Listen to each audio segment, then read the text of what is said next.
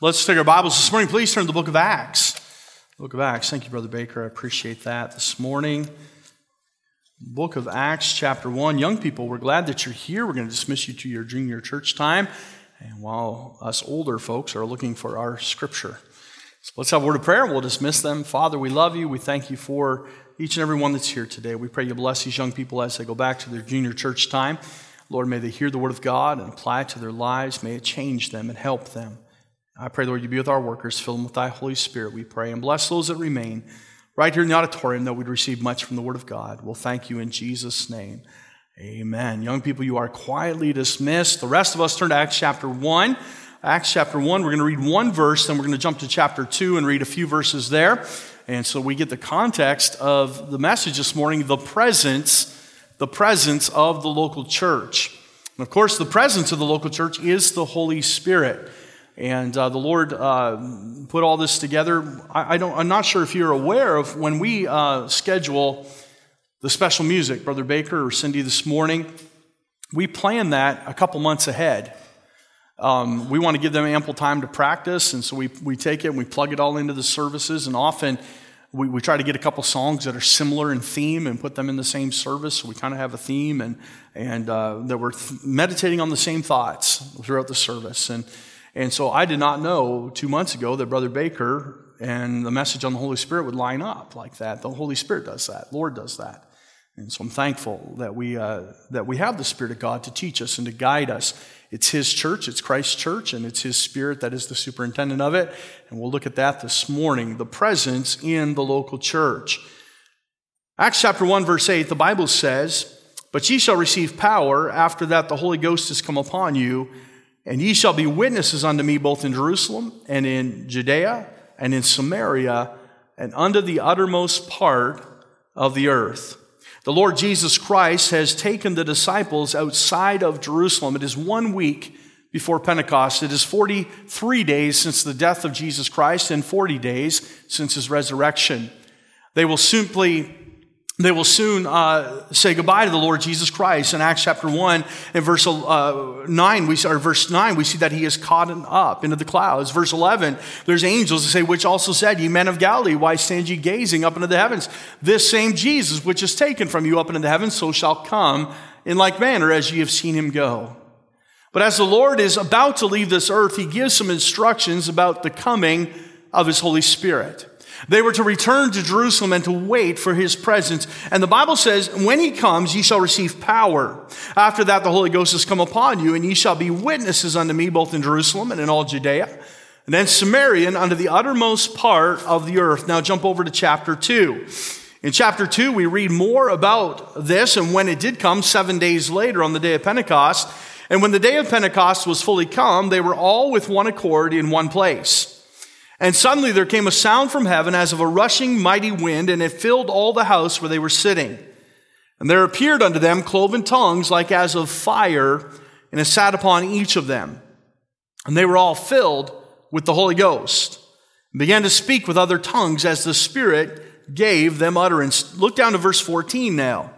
"But Peter, standing up with the 11, lifted up his voice and said unto them, Ye men of Judea, and all ye that dwell at Jerusalem, be this known unto you, and hearken to my words. For these are not drunken, as ye suppose, seeing it is but the 3rd hour of the day. But this is that which was spoken by the prophet Joel. And it shall come to pass in the last days, saith God, I will pour out my Spirit upon all flesh, and your sons and your daughters shall prophesy, and your young men shall see visions, and your old men shall dream dreams. And all my servants and all my handmaidens I will pour out in those days of my Spirit, and they shall prophesy. And I will show wonders in heaven above, and signs in the earth beneath, blood and fire and vapor of smoke.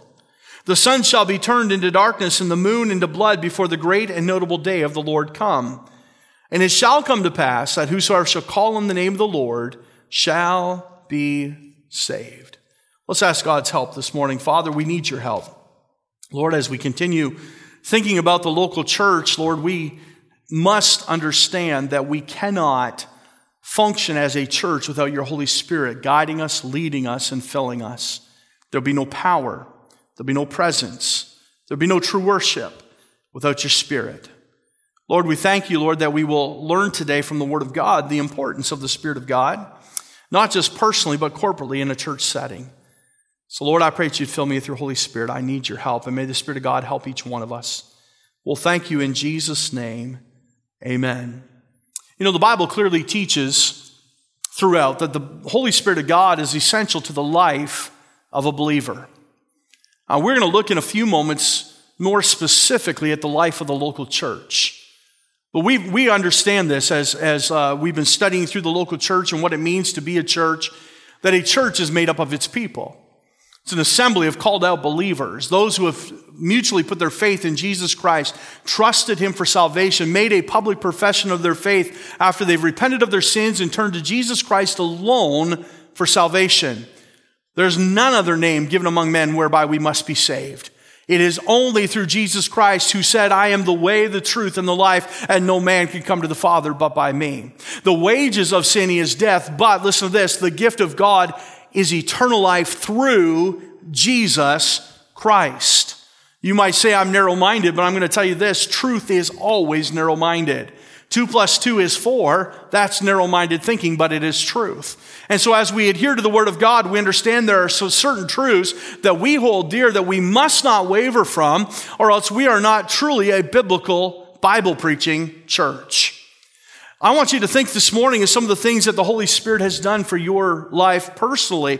We know, first of all, he's an encouraging spirit. John chapter 14, verse 26 says that he is called the Comforter, when the Comforter is come. And we are excited to know that in times of sorrow and stress, we can have the Holy Spirit to comfort us and help us through those difficult times. Acts chapter 1, verse 8 reminds us he's an empowering spirit. He has come to give power for the evangelization of the world through God's local church. He is an enlivening spirit. 2 Peter says we are quickened by his Spirit. Quickened means to make alive. Listen, understand this. You say, well, I believe in God. I'm a God-only kind of guy. I don't believe in the Trinity. I believe in only God. And I've heard people say that very thing. You are saved by the Spirit of God. It is his work in your life that has changed you and converted you. And listen, we are saved by the finished work of Calvary, make no doubt about it. But without the Holy Spirit, we would not know who Christ was. We would not be convinced in our hearts of the need of a Savior. Faith would never have been ignited in the first place if not for the Holy Spirit of God convicting us and drawing us to the Son of God.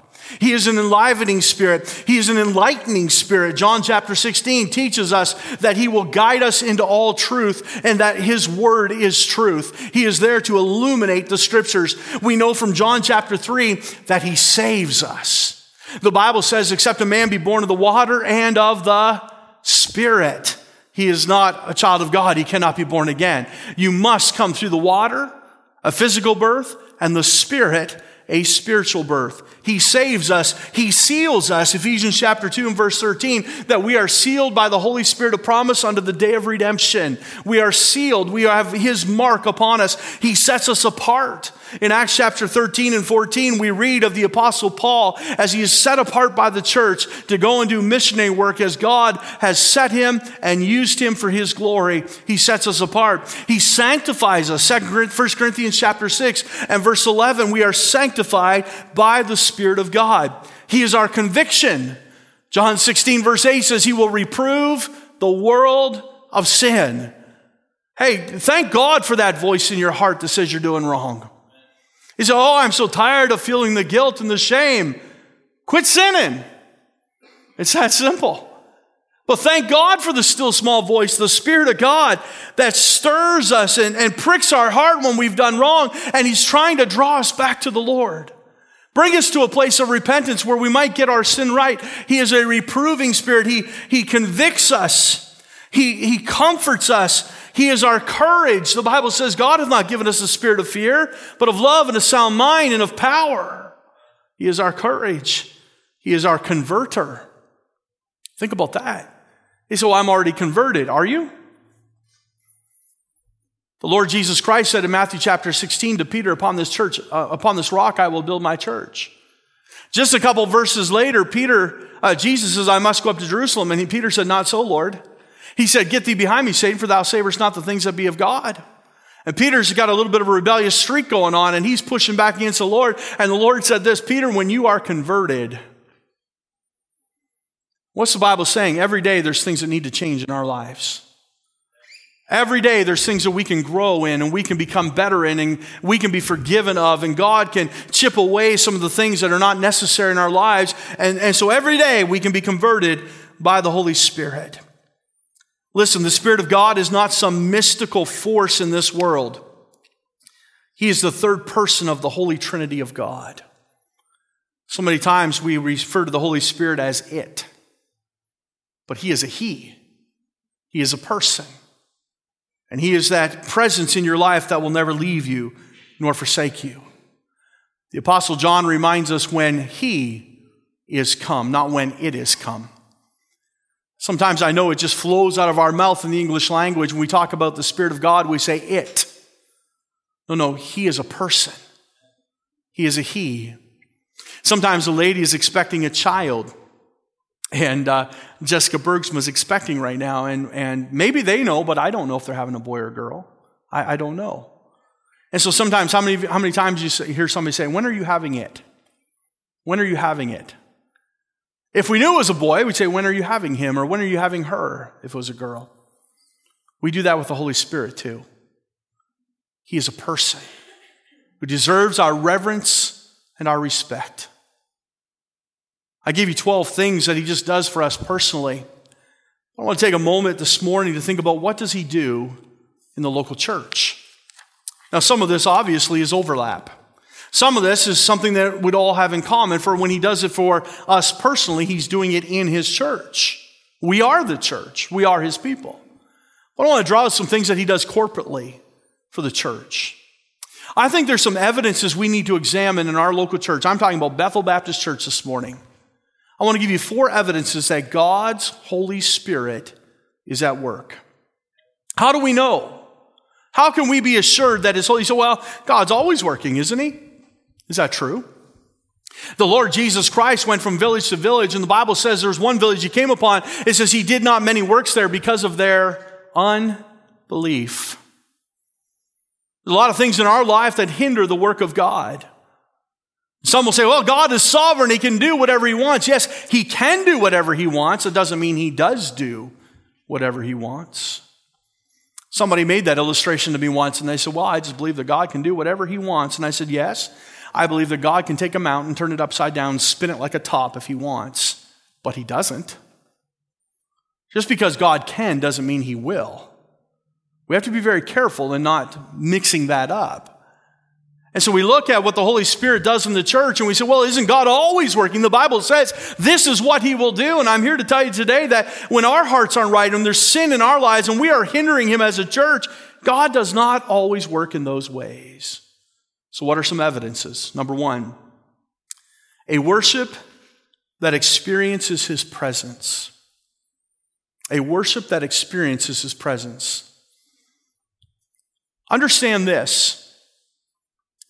When you stepped into the presence of an Old Testament king, you were to fall prostrate. You were to give Him worship. Now, we say that just sounds like blasphemy because worship is only reserved for God. Understand that there are different types of worship. The word worship means to direct your affection towards something. That's what it means. The root of the word W-O-R comes from the word kiss, or to show affection. To kiss towards, like you're blowing a kiss to God almost. Worship is to direct our affection. And so I remember years ago going down to the courthouse here in Simcoe and watching something somebody was getting a business license or something, I can't remember. And when they were addressing the council and the mayor, they had to say this, they had to say, your worship. Well, I didn't like it. That really bothered me. I didn't like your worship, your worship, your worship. Your honor if it's a judge. But understand this, worship, what it means is to get into the presence and to react to direct your affection to. And if we are truly going to worship God, Jesus made this very plain. The woman at Samaria said, well, up in these mountains, our ancestors say that they can meet with God and they can worship God. And Jesus said this, God is a spirit. And what's He implying by that? If we take the whole context, He's saying God's not just in these mountains. God is everywhere. He's a spirit. And they that worship him must worship him in spirit and in truth. And so you can truly enter into the very presence of God and worship him. When we worship God, the evidence of the Holy Spirit is to know that we've been in his presence. Let me ask you, how does that affect you? Every time you pray, the Bible says you can go boldly into the throne room of grace. Well, that's just figurative talk. If you believe that, you're not truly praying. I want to know that I can get in the very present. Listen, if God is a spirit, he's not bound by flesh and blood and walls. You'll remember the Lord Jesus Christ, when he ascended from the grave, Mary stood before him and he said, touch me not, for I've not yet ascended to my Father. But just later that night, he walked right through a wall into the presence of the disciples, entered the room. The doors were shut up for fear of the Jews, it says. He walked right into the room. And he said to Thomas, go ahead and touch my hands and my side. Well, wait a minute, this morning you know what that means? He descended to his Father in between. He now had a glorified body because flesh and blood can't walk through a wall. But Jesus walked right into that room. And into the very presence of listen, what I'm trying to say is God is a spirit and he's not bound by walls or bound by finite man. We can enter into his presence and we can worship him. How do you react when you get into that presence? That's what the Spirit of God does. He allows us to know we've been in the very presence of God. Number 2, I believe when the Spirit of God is at work in a church, we have a worship that experiences his presence. Number 2, a testimony of corporate deliverance. A testimony of corporate deliverance. Let me give you a verse for number 1. I forgot. Psalm 22, verse 3. God inhabits the praise of his people. Number 2, a testimony of corporate deliverance. You say, what do you mean? When the Holy Spirit is at work, people's lives are changed. And as a church, each one of us should have a testimony of how God changed our lives. This is why I was saved when I was a little kid. Well, then praise God for what he's kept you from. The things that he has saved your life from. The paths that you did not go down. The road that you did not take. Because you were saved by the grace of an almighty God who loved you and kept you. There's some here today who say, I was a drunkard. I was a drug addict and God changed my life. Listen, when the Holy Spirit is at work in a church, people's lives change. We see that evidence all through the book of Acts. How many times do we read of somebody that was down and out, filled with spirits or filled with sin, and God changed their life? That is the testimony of the Holy Spirit working in the church. Listen, we are not here to seek the miracle, but when we seek God, he sends a miracle. Let me say that again. We are not here to seek a miracle, but when we seek God, he sends his miracle. If my people which are called by my name shall humble themselves and seek my face and pray, I will heal their land. God works when we seek him. Here's the third evidence that the Holy Spirit is working. Number 3, a people who are being refined. I tried to find words that could keep this short without a big explanation. People are being refined. You're growing in grace every day. You're changing, like Peter being converted. God is chipping away some of the hard parts of our heart, and he's replacing them with his Spirit, and we're growing in his grace and in his mercy and his love toward one another. The Spirit of God is ever changing and maturing the believer who is submitted to him. When the Spirit of God is at work in a local church, people are growing. Are we growing? Listen to this. When we come to church and we sing the songs and we listen to the sermon and we return home unchanged, we have simply done church. We are not being the church. We've done church. Like we've run our errands on a Monday morning. I've been to Walmart and I've been to the dry cleaners and I went to the grocery store and on Sunday I went to church. No, we want to come and worship. We want to come and meet with God. We want to come and allow the Word of God to change us as we submit to him. Number 4, proof of his evidence or evidence of his Spirit at work in the local church, a manifestation of his might or power in ministry. and ye shall receive power. Folks will get saved. Ministries will grow and expand, and God will be reaching into our community and reaching people through the power that rests upon His people called by His name. That's the evidences of the Holy Spirit at work. But let me share some things this morning, and I'm going to be out of time very quickly, so here's what I'm going to do. I'm going to go through the very first 2 points very, very quickly. Then we're going to stop on the fourth because I think it's what God wants me to talk about this morning. Notice some things that the Holy Spirit does for the local church. Number one, He is the superintendent. He is the superintendent. And so what does that mean? Maybe I could say it this way. He is the steward of the local church. A steward is one that takes the possession of somebody else and administers it. Jesus Christ is the head of the church. We know that, Colossians chapter 1. All things have been put under His feet. He is the head of all things that consist. He is the head of the church.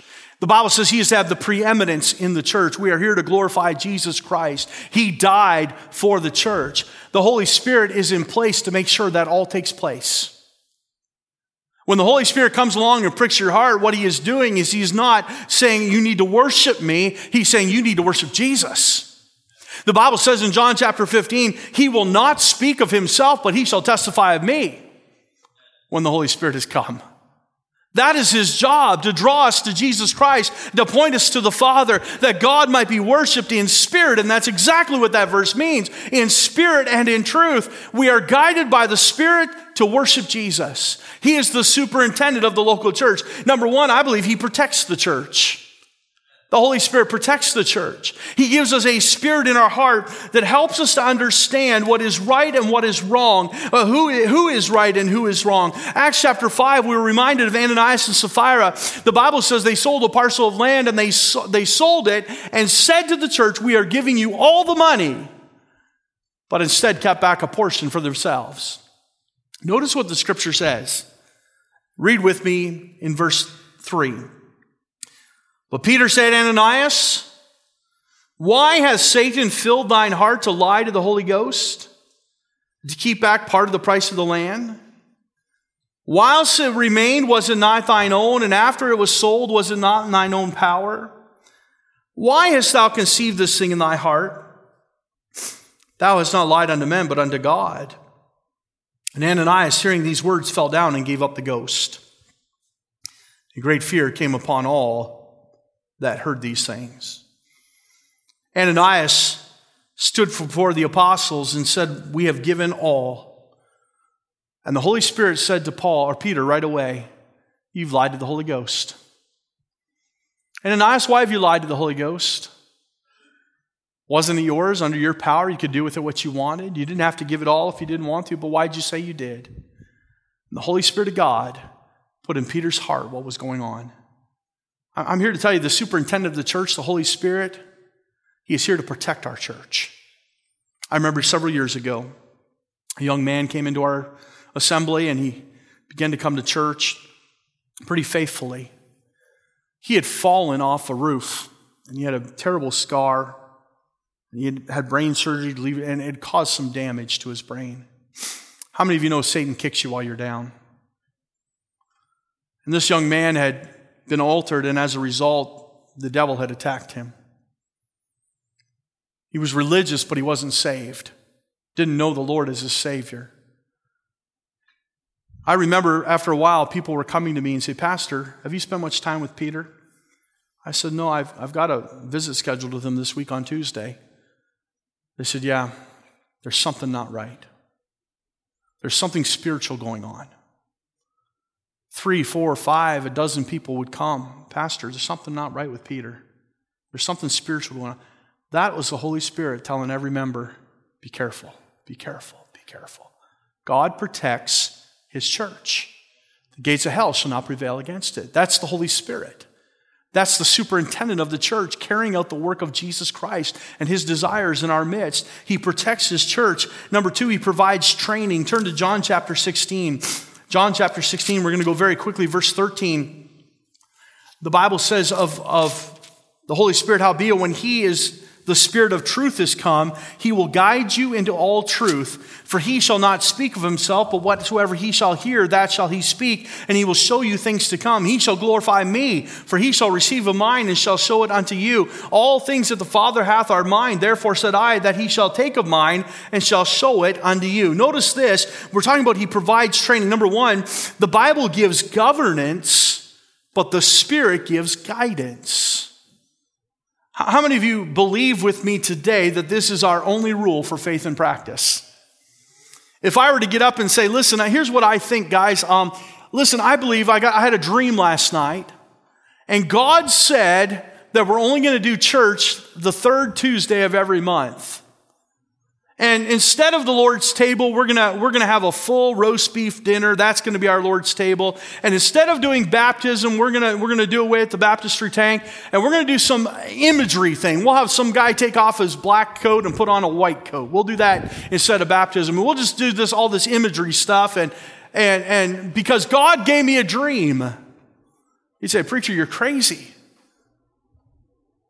We open up the Word of God, and that's our rule for faith and practice.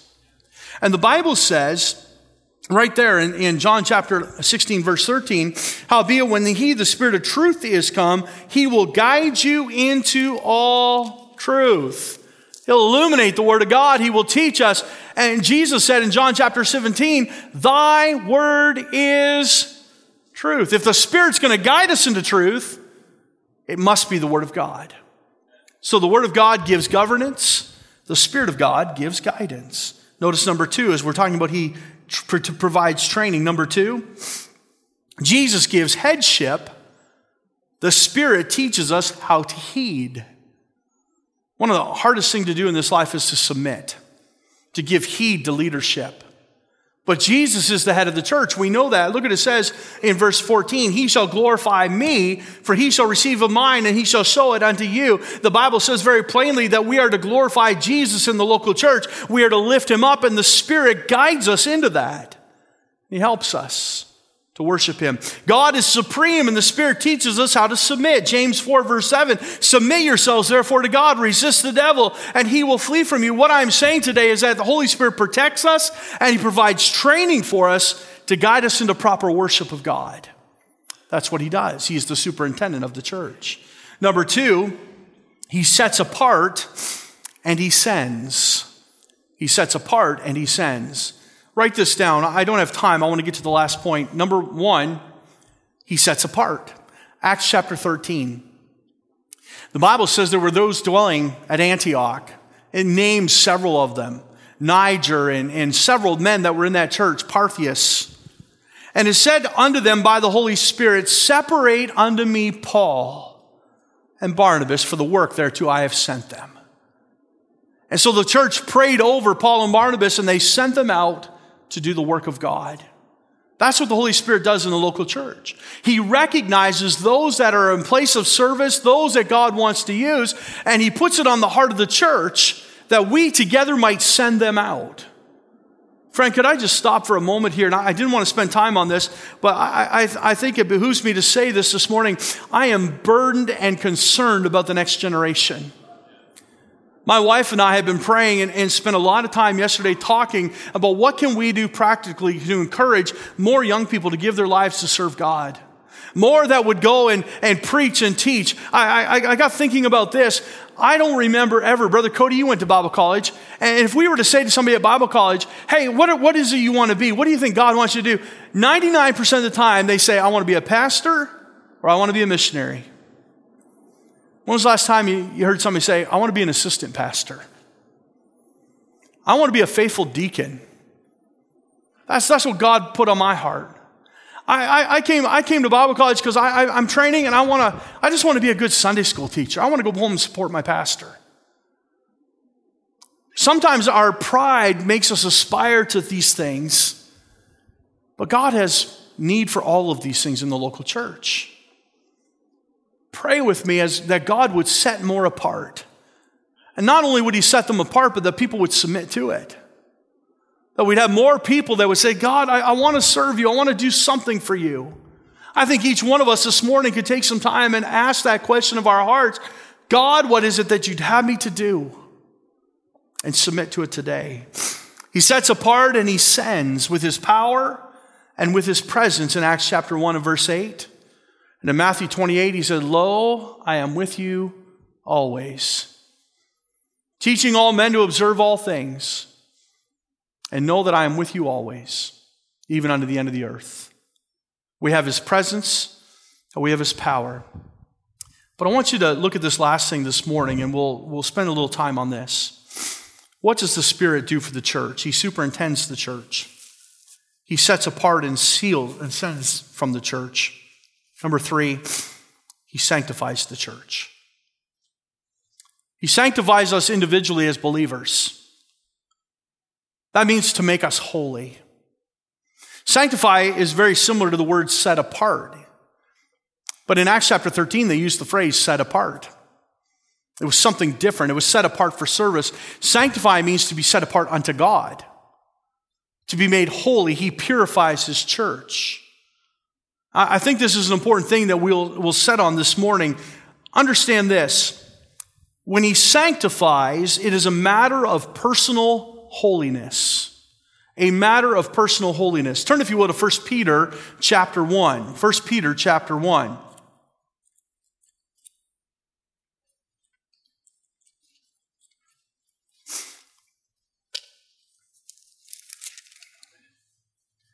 Peter, an apostle of Jesus Christ, to the strangers scattered throughout Pontus, Galatia, Cappadocia, Asia, and Bithynia. Elect, according to the foreknowledge of God the Father, through sanctification of the Spirit. It is the Spirit's work in our lives to sanctify us, to make us holy. Unto obedience and sprinkling of the blood of Jesus Christ, grace unto you and peace be multiplied. 1 Thessalonians chapter 4, verse 7 says this, "For God hath not called us unto uncleanness, but unto holiness. He therefore that despiseth not man, but God, who hath also given unto us his Holy Spirit." That Bible verse there, 1 Thessalonians chapter 4, implies that when we despise sanctification, we are despising his Holy Spirit. His Holy Spirit works in concord with the Word of God, that it might wash us and clean us and set us apart and make us holy.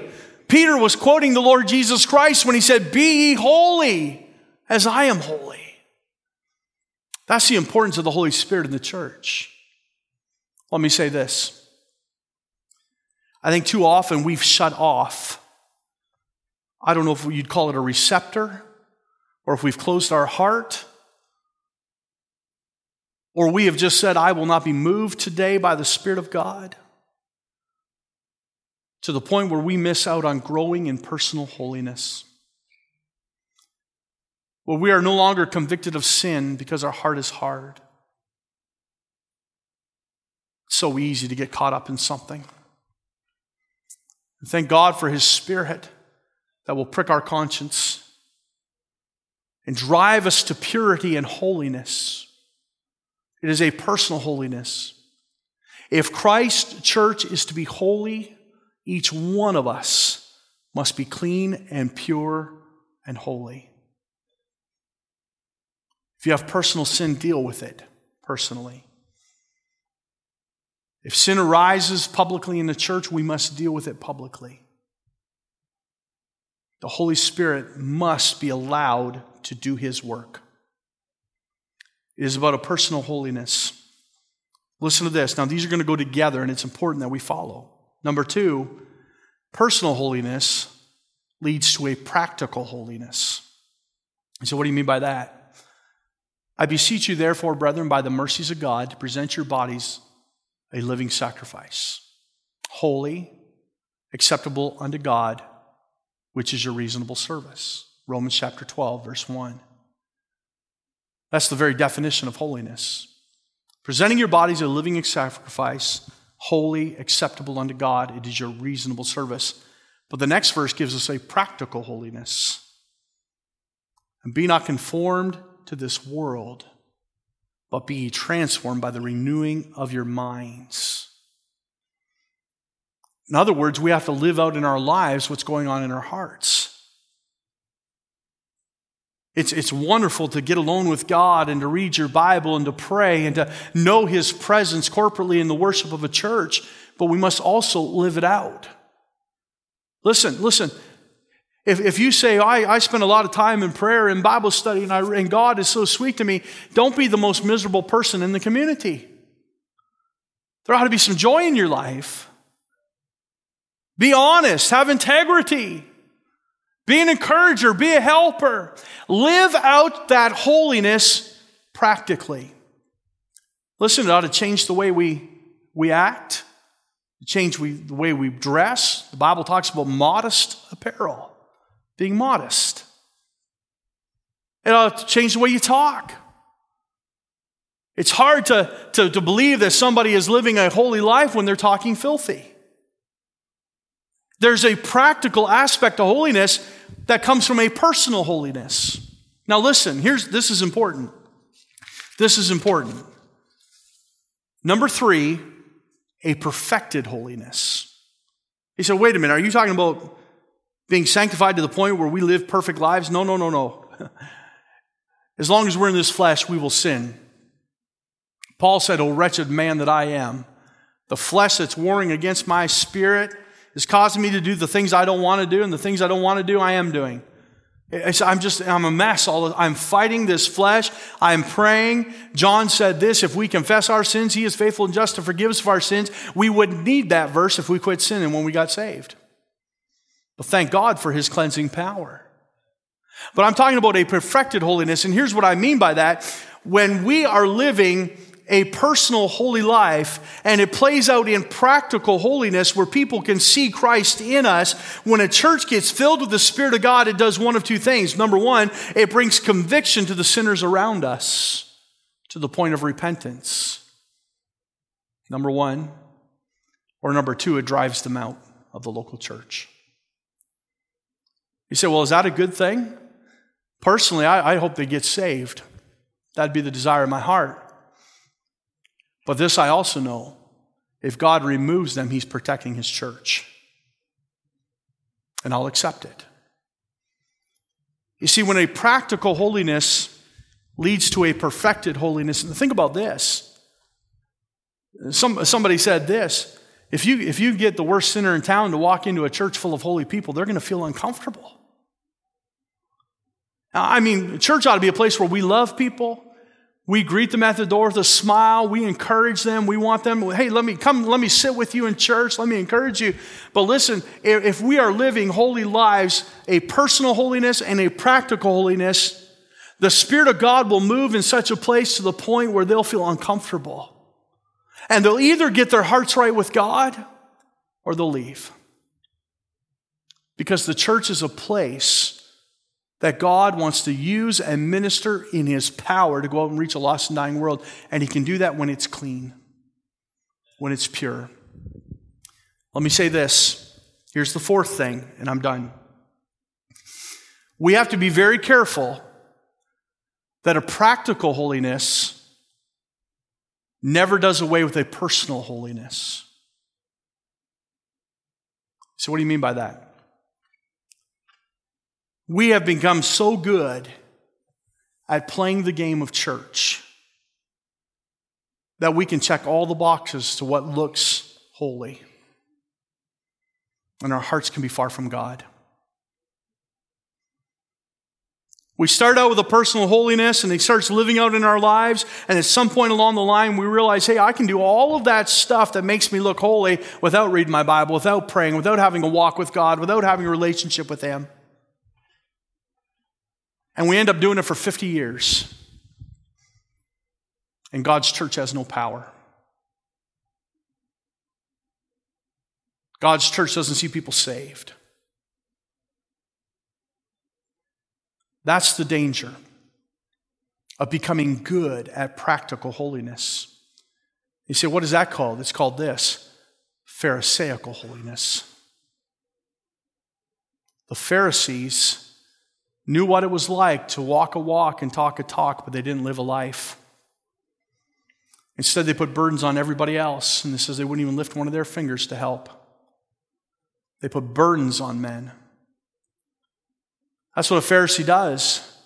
He wants to stand before the crowd and thank God he's not like everybody else when his life is falling apart and his heart is as black as sin. When we become real good at practical holiness and not personal holiness, we become Pharisees. Jesus didn't have very many kind words about the Pharisees, did he? Ye generation of vipers. You bunch of snakes. He says, you put those phylacteries on your head and you put those rings on your garment to let everybody know that you're a Pharisee. He says, you put a face on when you're fasting so everybody knows you're holy. But you're nothing but dead man's tomb, dead man's bones, and a whited sepulcher. That's all you are. We went to Israel. We saw those whited sepulchers that Jesus was talking about, didn't we, Paul? The hills of Jerusalem. On the outside of the city walls, all around, is just white tombs. I stood up there on the Mount of Olives and we were looking at Jerusalem and I thought, now I know what Jesus was talking about. If ever a graveyard looked beautiful, that did. It was incredible. The architecture on the little, because all the tombs are above ground. The ground is rocky. It's a mountain. So they build these crypts above the ground and they put architecture on them and scrollings and beautiful stonework. And it's if you didn't know it was a graveyard full of dead men's bones, it's beautiful. And they whitewash them. And Jesus says, you're like those whited sepulchers. But inside you're just full of dead men's bones. That's the word for the Pharisees. Those who live a practical holiness but not a personal holiness. Would to God that our hearts would line up with our lives. That our lives would line up with our hearts. Because then and only then can we worship God in spirit and in truth. And will His Holy Spirit be able to work through us? That is the prayer of my heart today.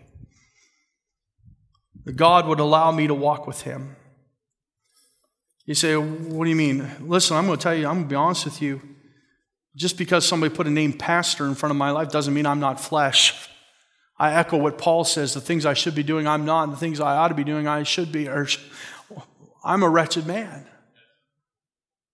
Struggling like everybody else. I beg and plead with God.